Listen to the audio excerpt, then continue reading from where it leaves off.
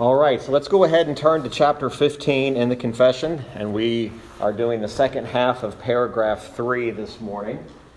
Paragraph 3, chapter 15 of repentance unto life and salvation. And primarily we'll be dealing this morning with the thought of true repentance.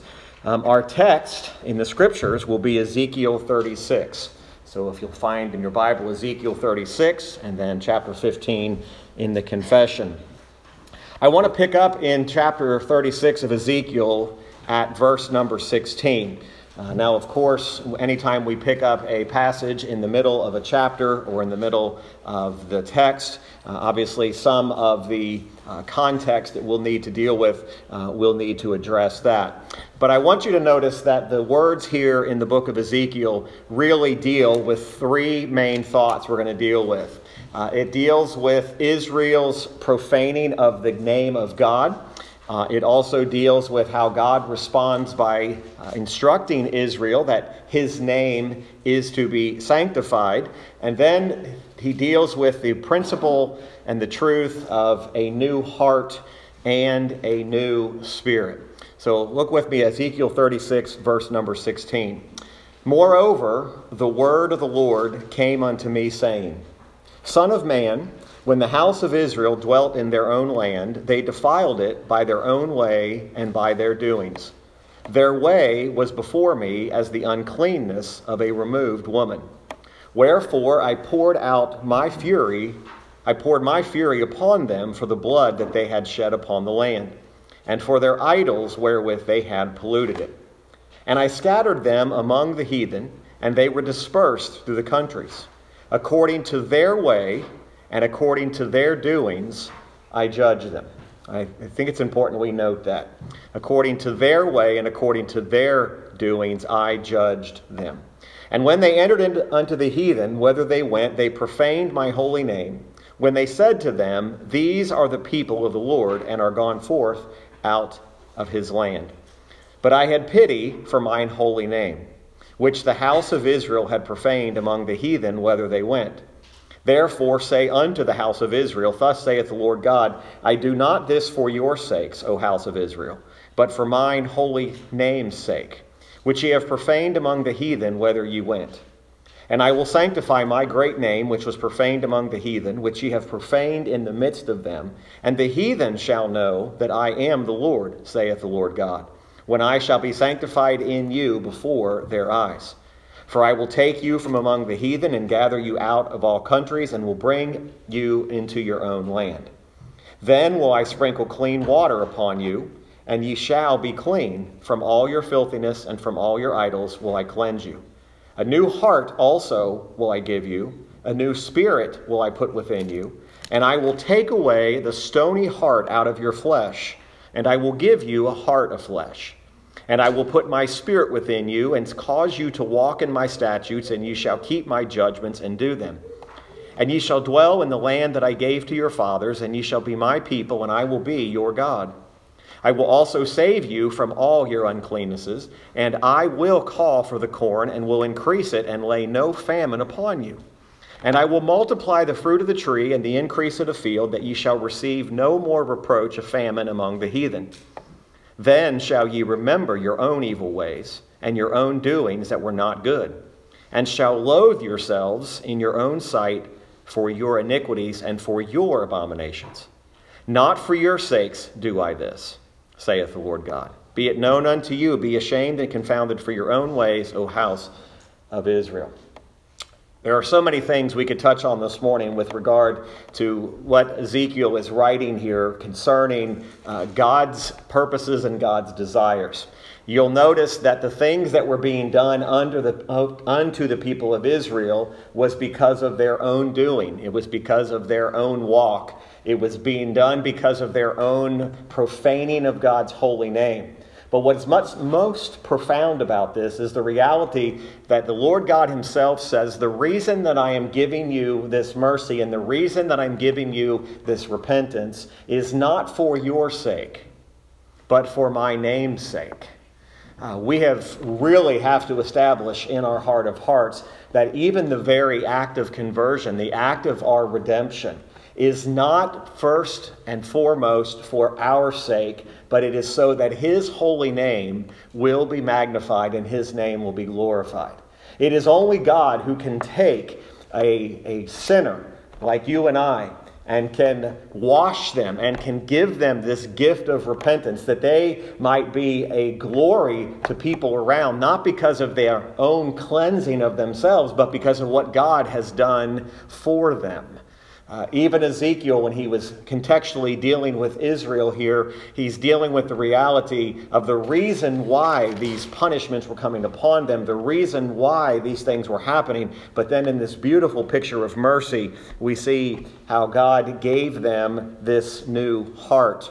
We looked a little bit last week at some characters in the Scripture who showed signs of being sorry, but not brought to repentance. We looked at the reality of King Ahab, who showed some remorse, but he did not show saving repentance. We looked at Judas Iscariot, who showed some remorse, but he did not show any repentance. We looked at Job and how Job had this sense of unworthiness about himself. He abhorred his sin. He loathed himself because of his acts against holy God. You'll notice in that paragraph 3, the second half says there, in about the fourth line down, it says, and self-abhorrency. This is the idea of what true repentance really looks like. It is to abhor oneself, to loathe oneself because of what they have done. If you look again at Ezekiel 36, verse 31, notice there are some components of what true repentance looks like. First of all, we see there's a remembrance.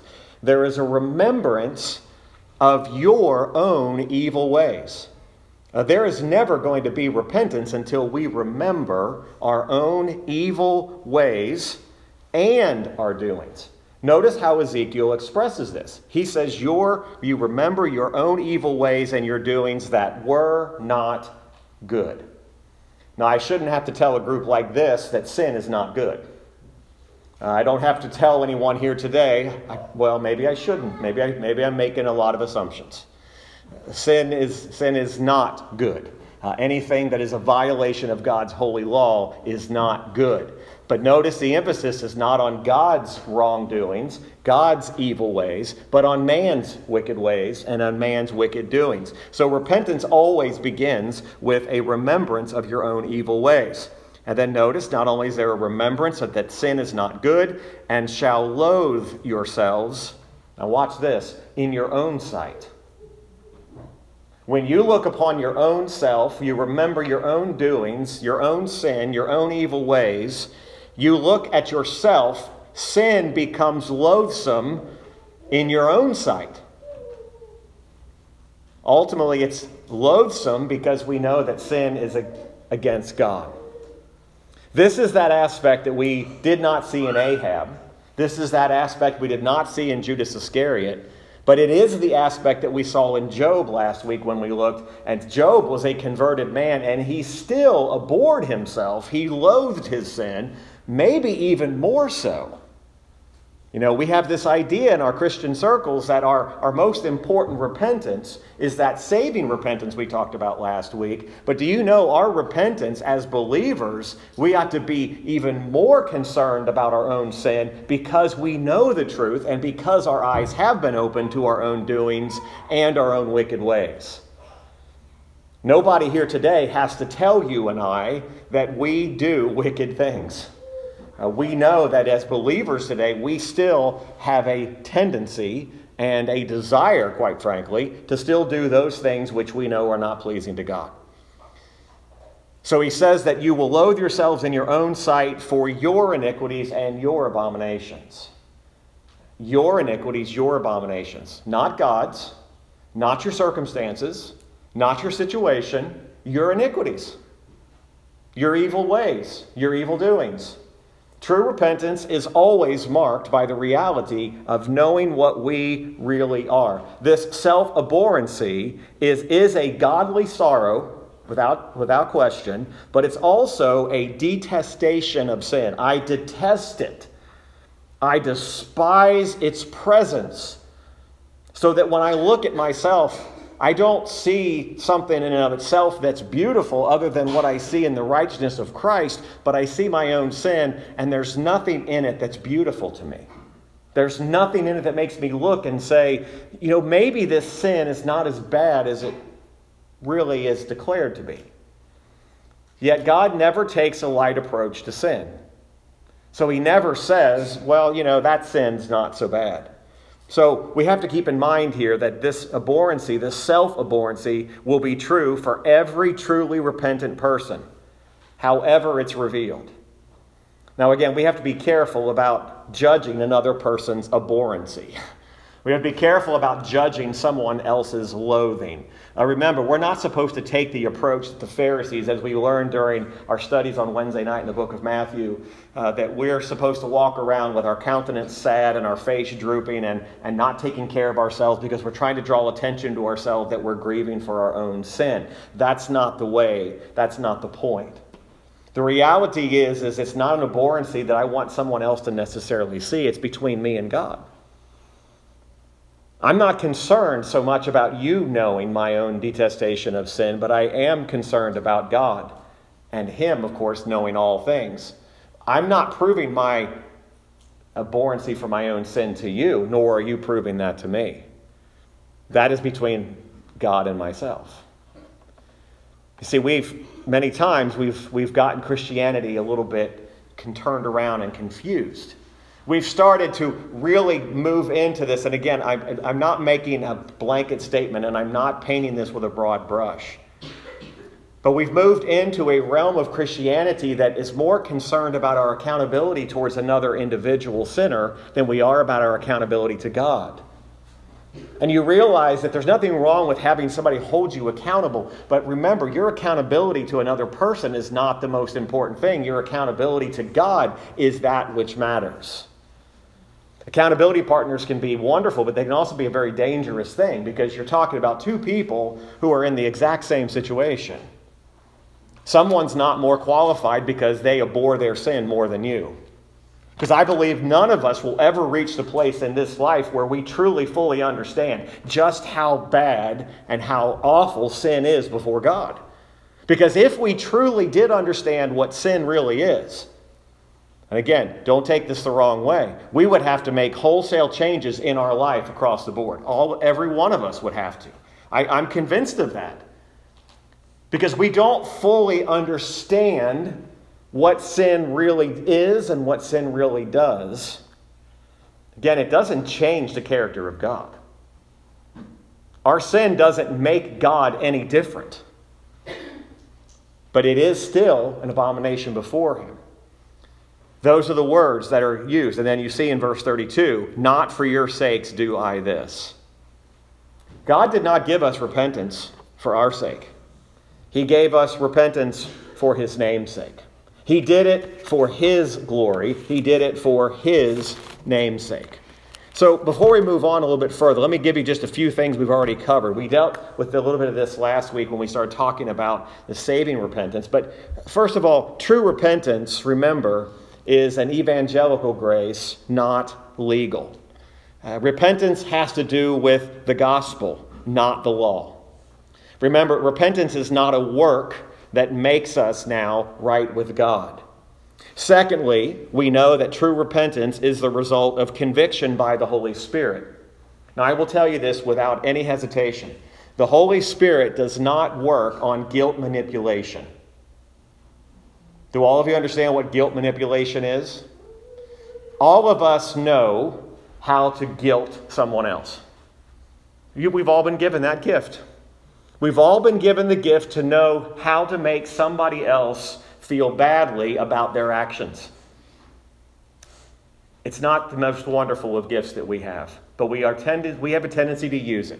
We have a tendency to try to manipulate situations to make ourselves look better, make that person look worse. We manipulate the circumstances. We change just a little bit. We maybe change the story just a little bit. The Holy Spirit does not work on manipulation. The Holy Spirit is simply working on that which is. True Holy Spirit conviction does not manipulate you. It does not manipulate your emotions to where your emotions are the thing that's driving you to the next step. Although I think there's a natural outflow of emotions when we do have this self-abhorrency for sin. That's what true repentance really is. But it's not guilt manipulation. But remember, repentance is not just this, I'm sorry and I'm not doing all these things. Don't forget that the second component of repentance is the presence of a Christ-centered faith. There is no repentance without a faith that's centered on Christ.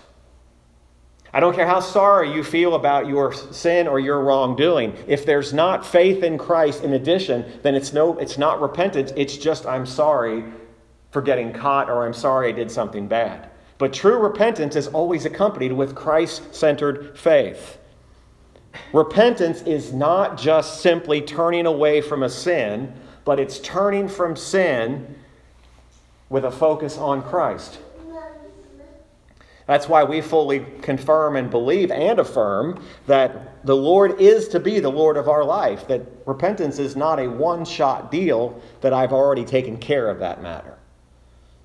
It's an alarming thing. There are people who profess faith in Christ who, when you mention the word repentance, they say, I've already dealt with that. Do you mean today? No, I dealt with it the one time that I was saved.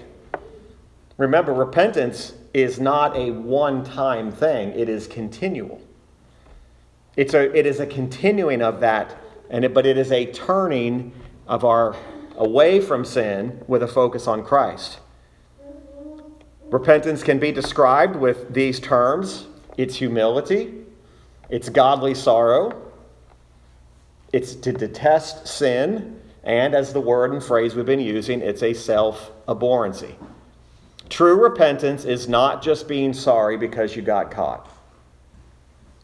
If that was repentance when I was a child, I was repenting daily. Because I always got caught. It is true. Mothers have eyes in the back of their head. I always got caught. Always. And I was always sorry when I got caught while the punishment was being considered. Because my thought was, the more I kind of accept and kind of submit to this, then the punishment might be lessened. Many times it wasn't. It was often filled with excuses as to why I did what I did, but I wasn't truly repentant. I was just sorry I got caught. That's not what true repentance spiritually is. It's not sorry that you've been declared to be something. It is the reality that I truly have, in humility, I realize my own sin. I loathe my sin before a holy God, and I realize that I abhor my sin. And it's not just because God's told me what I am. Right? That's what we've talked about could be the danger in a watered-down gospel. It only has one component. Are you sorry for your sin? Well, what does that mean? Are you sorry you got caught? Or do you truly abhor, detest your sin because your sin is an abomination to God? This fifth aspect of it is it's our approach to God.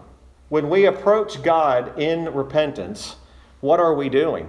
We're praying for a pardon. We're praying for mercy. We are throwing ourselves at the feet of God, and we are saying, I plead with you, God, create in me a new heart, forgive me, as we read in Psalm 51 last week. This is not just simply, I better get my repentance in for the day. This is truly coming before God, realizing what I really am. It's to pray for pardon. It's to pray for mercy. But it's also to pray for strength to continue. Folks, one of the great dangers of repentance is that we think oftentimes we just dealt with it today or we dealt with it yesterday. We're going to need the strength because it's going to come back again. And it's going to come back again. And there are particular sins we'll deal with next week, how particular sins each one of us needs to realize. Repentance is not just a general, I'm sorry for every sin, even the ones I can't remember, but we're particular about specific, about this is what I'm repenting of, and I need the strength to no longer do this. Because you can't do it in yourselves, and I can't do it in myself. It's a conscious dependent upon the Spirit. When David was praying that Psalm 51, remember what he said? He said, against you only. have I sinned. Even when I sin against another person, my primary sin is not against you, it's against God. I've sinned against both parties, but primarily my sin is against God. Oftentimes we go to people and we make it right between each other, but do we go to God and make it right between ourselves and God?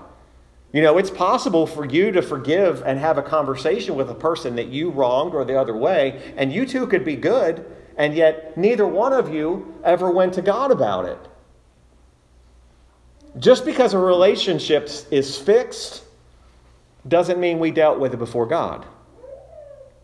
Sometimes we just convince ourselves that if I'm okay, we're good, then we've already dealt with it, it's taken care of. But did you go before God, dependent upon what you've done against Him?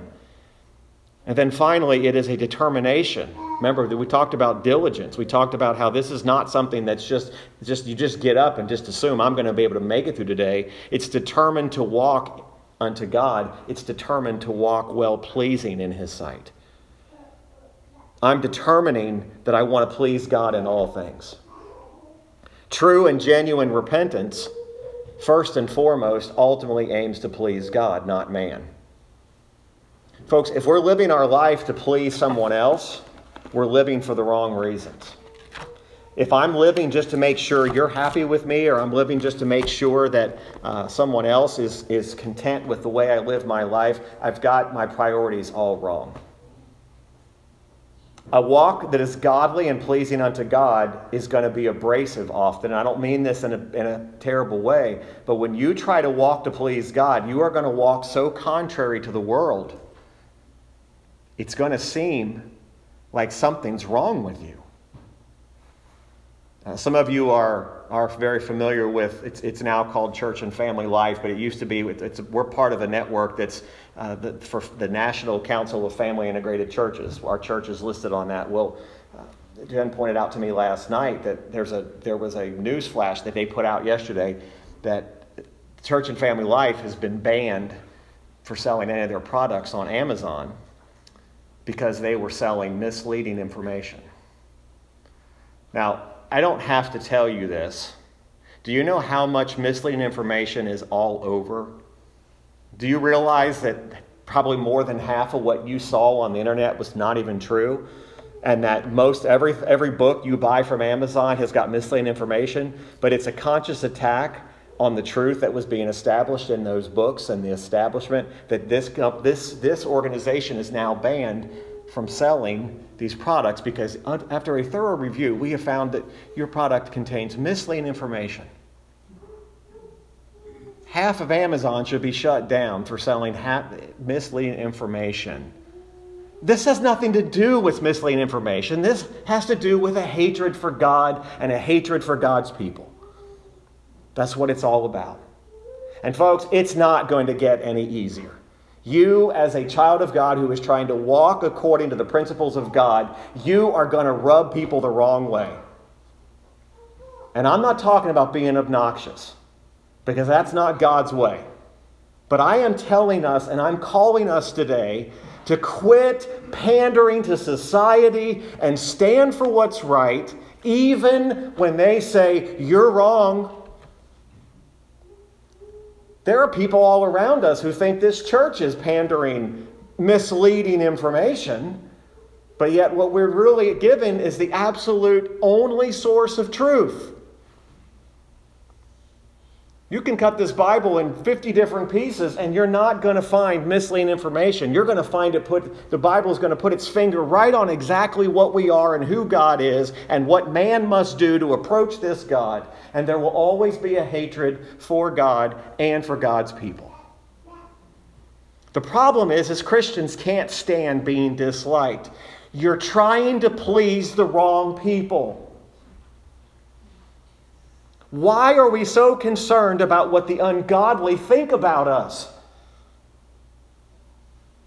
It's not about us pleasing them. Well, I have to be soft and approachable. Not if it means compromising your convictions and compromising what you stand. Everybody who is anti-God has opinions. They all have places that they stand. Why are Christians so afraid to stand on what they believe in while the world around you is standing and they're proclaiming it and we're cowering in fear like we have nothing to offer? Oh, okay. Listen, when you acknowledge who you are before God and you acknowledge what you are and that God has given you this tremendous gift of repentance, He has opened blind eyes, He's opened stopped ears, He's given unto the most unworthy persons the gift of salvation. Listen, don't be ashamed of the gospel of Christ. Don't be ashamed of it. Some of you have very personal situations you have to deal with. You have family members that this is a problem. I understand it. But at some point, true repentance brings us to a place where not only are we focused on God, we have a hatred of our sin, but we are saying, listen, I am determined, I'm going to walk for God, and I'm sorry if my walk offends you. But I will not apologize for the truth. I'm not going to apologize for God's word. I'm not going to apologize for the way. I'm simply going to say, because my relationship with God is what it's supposed to be, I am going to have true sorrow for my sin. I'm going to truly grieve for my own sins that I've committed. So repentance, true repentance, includes an actual turning away from sin. It's not just being sorry from it. Now I realize you start getting into the technicalities of what is an actual turning away from sin. Is it possible for a person to turn away from all sin? And of course we know that it is impossible for us to never sin this side of glory.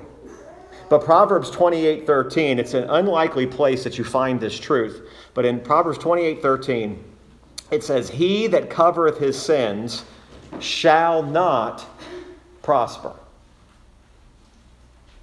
But," what's he go on to say? "But whoso confesseth and forsaketh them shall have mercy." You notice there's two components to that. There is the confessing and the forsaking of.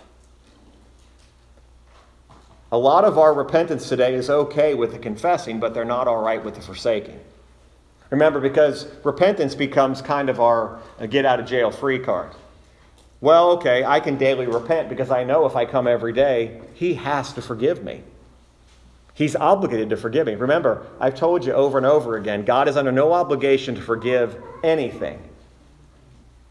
He is not under obligation to you or I in any way, shape, or form. Well, yeah, He's got to keep His promises. There's a big difference in God keeping His promises and being in debt or obligation to you, and He is neither. He doesn't owe you anything, and He's not obligated to you in any way. He determines the boundaries of your life, how long you live this life. It is His way that is set.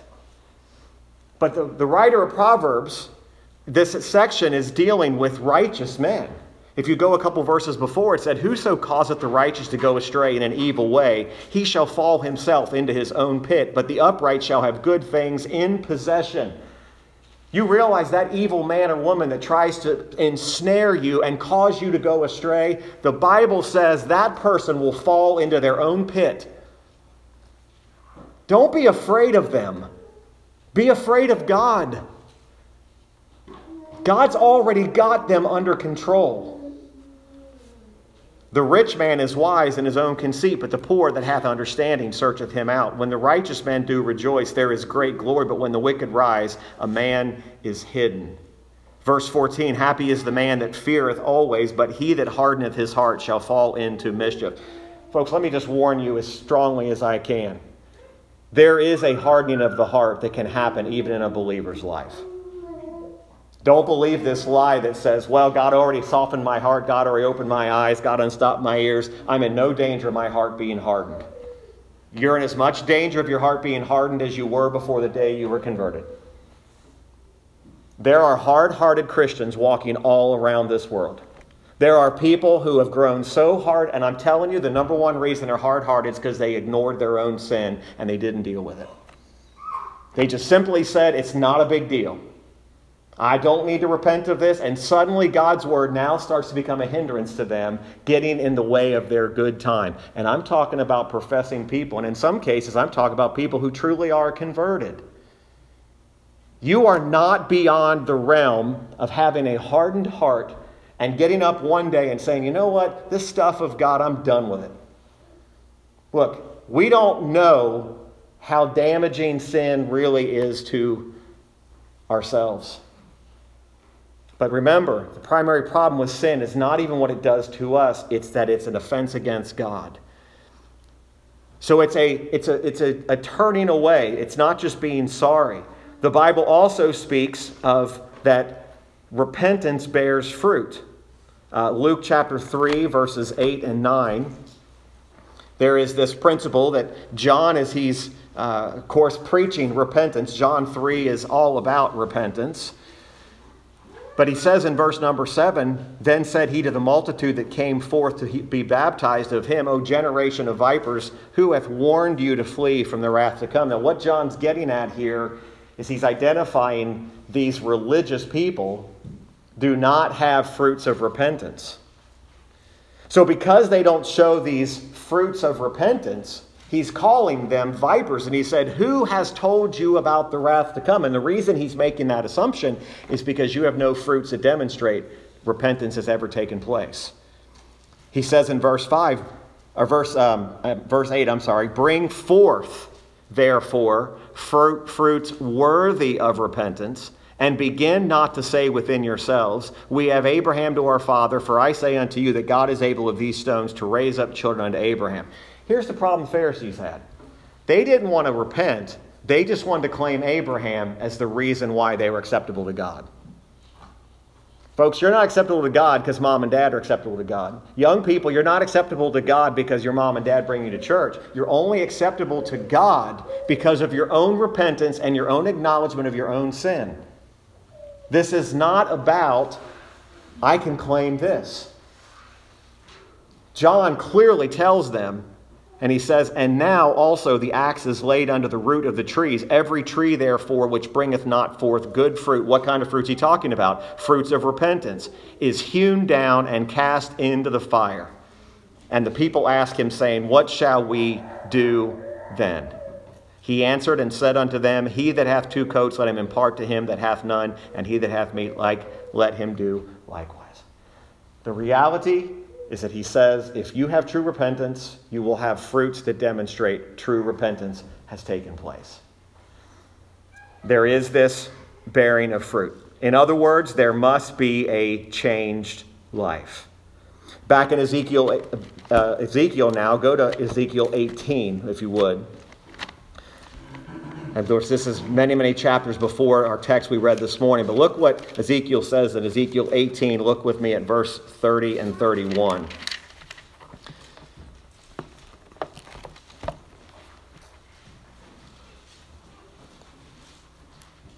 Now, leading up to these verses in 30 through 32, Ezekiel has announced the word of the Lord. Let's do this. Look at verse 24. But when the righteous turneth away from his righteousness and committeth iniquity, and doeth according to all the abominations that the wicked man doeth, shall he live. Now, just for a moment, I want you to stop and think about what Ezekiel, the question he just asked. I want you to meditate on that for a minute. Because this is one of those alarming passages. When you look at what he's actually asking, he says, when the righteous turn away from his righteousness and commits iniquity and doeth according, shall he live? All his righteousness that he hath done shall not be mentioned. In his trespass that he hath trespassed, and in his sin that he hath sinned, in them shall he die. Yet ye say, the way of the Lord is not equal. Hear now, O house of Israel, is not my way equal? Are not your ways unequal? When a righteous man turneth away from his righteousness and committeth iniquity and dieth in them, for his iniquity that he hath done shall he die. Again, when the wicked man turneth away from his wickedness that he hath committed and doeth that which is lawful and right, he shall save his soul alive. Because he considereth and turneth away from all his transgressions that he hath committed, he shall surely live, he shall not die. For the crowd that says repentance has nothing to do with turning away from sin, what did Ezekiel just declare? He clearly says there is to be a turning away. Now, is it perfection? No. But it is an ultimate desire that I want to turn away. I detest my sin so much, I don't want anything to do with it, and I am fighting tooth and nail to please God. I am not on spiritual cruise control. And that ultimately is what we find ourselves so many times doing. We're just on Christian cruise and we just think, isn't Christianity great? But my question is, are we actually turning away from sin, and are we actually dealing with our sin? Or have we just kind of brushed it aside and said, I'll deal with that another day? I'm assuring you this morning, as sure as I'm standing here, that will lead to a hardened heart. And there will come a point in time when you will no longer want to even forsake your sin anymore. You'll actually start to say, you know what, it's not so bad. Folks, and this doesn't happen like a light switch. This is slow and it's progressive, and it happens time over time over time. And you look up and you say, you know what, I used to detest that in myself, and now I don't even care anymore. Because I'm doing all the Christian things. I'm hospitable. I have people to my house. I tell everybody good day when I see them. I give to the church. I come to church. But I haven't dealt with my sin in a long, long time. Matter of fact, I've got sin in my life right now. I don't even hate it anymore. It doesn't even bother me anymore. And when the wicked man turneth away from his wickedness that he hath committed, and doeth that which is lawful and right, he shall save his soul and live. Because he considers and turns away from his transgressions that he hath committed, he shall surely live, and he shall not die. Yet saith the house of Israel, again, I realize the context, the way of the Lord is not equal. Israel always had a response to God. You know what happened to Israel? Their heart got hardened to where they no longer, they started to question God's equality. Is equality a buzzword in our society today by any chance? Or am I living under a rock? Everything's about equality. Everything is about, everything has to be equal. Is that really the problem? Is equality really the problem? Is that really at the heart of this? Or is the reality that we just don't like God's ways? Folks, what you see happening is a rebellion against God and against God's authority. This is not a rebellion against politics. It's not a rebellion against government. It disguises itself as a whole lot of things. There is no fear of God before their eyes. We're going to do what we want to do whenever we want to do it, because this God is a merciless, angry, non-loving God. He's bigoted. He's hateful. We want nothing to do with him. It is a hardening of the heart and turning their back on God and saying, I want nothing to do with this God. If you're spending your time spinning your Christian wheels, trying to change society through politics and through government, you are wasting your time. I have a plan for us. Why don't we all deal with our own sin? Look at ourselves in the mirror and say, you know what? My accountability before God matters more than what I think about government, more than what I think about politics, and focus on the reality of our own sin.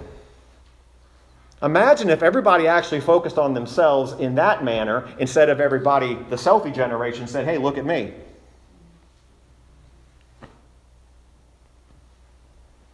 God's not interested in a selfie generation that's more consumed with its own pride.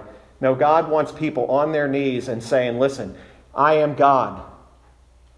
To accuse God of being guilty of inequity. Doesn't Genesis tell us that God always does what's right? Always does what's right?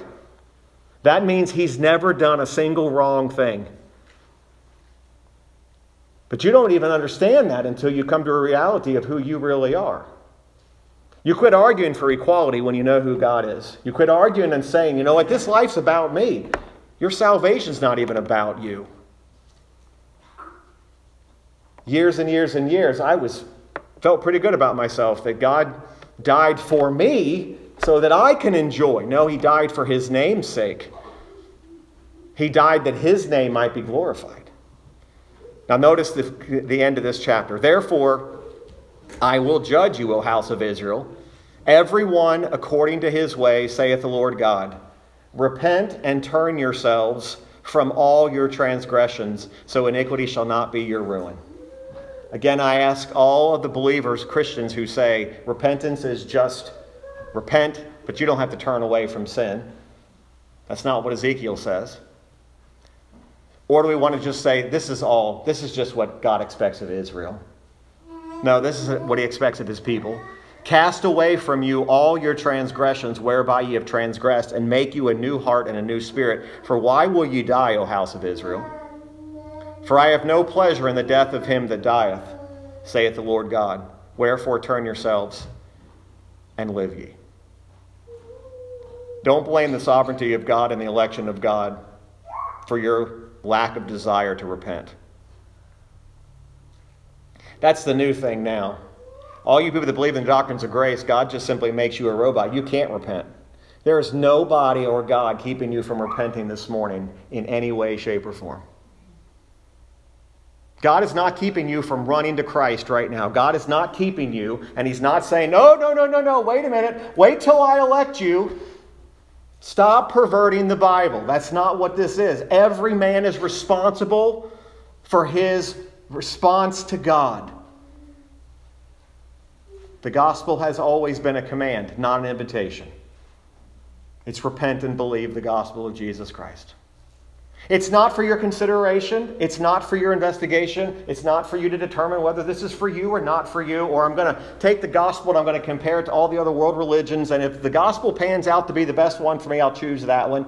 No, it's a command.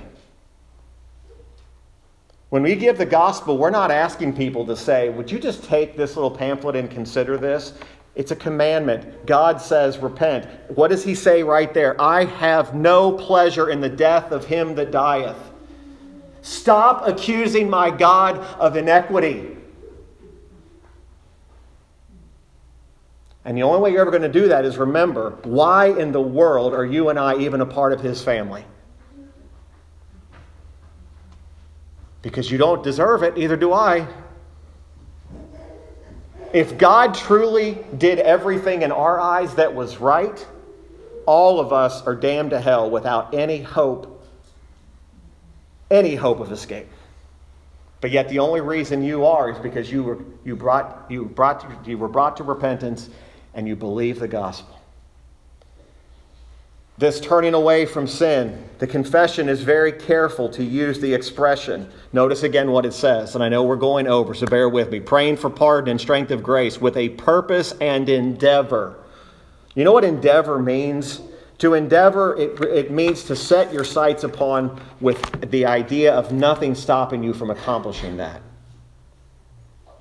The confession writers were very, very careful in the wording that they use. And I realize some people have a hard time with the original words of the confession because some of it's older language.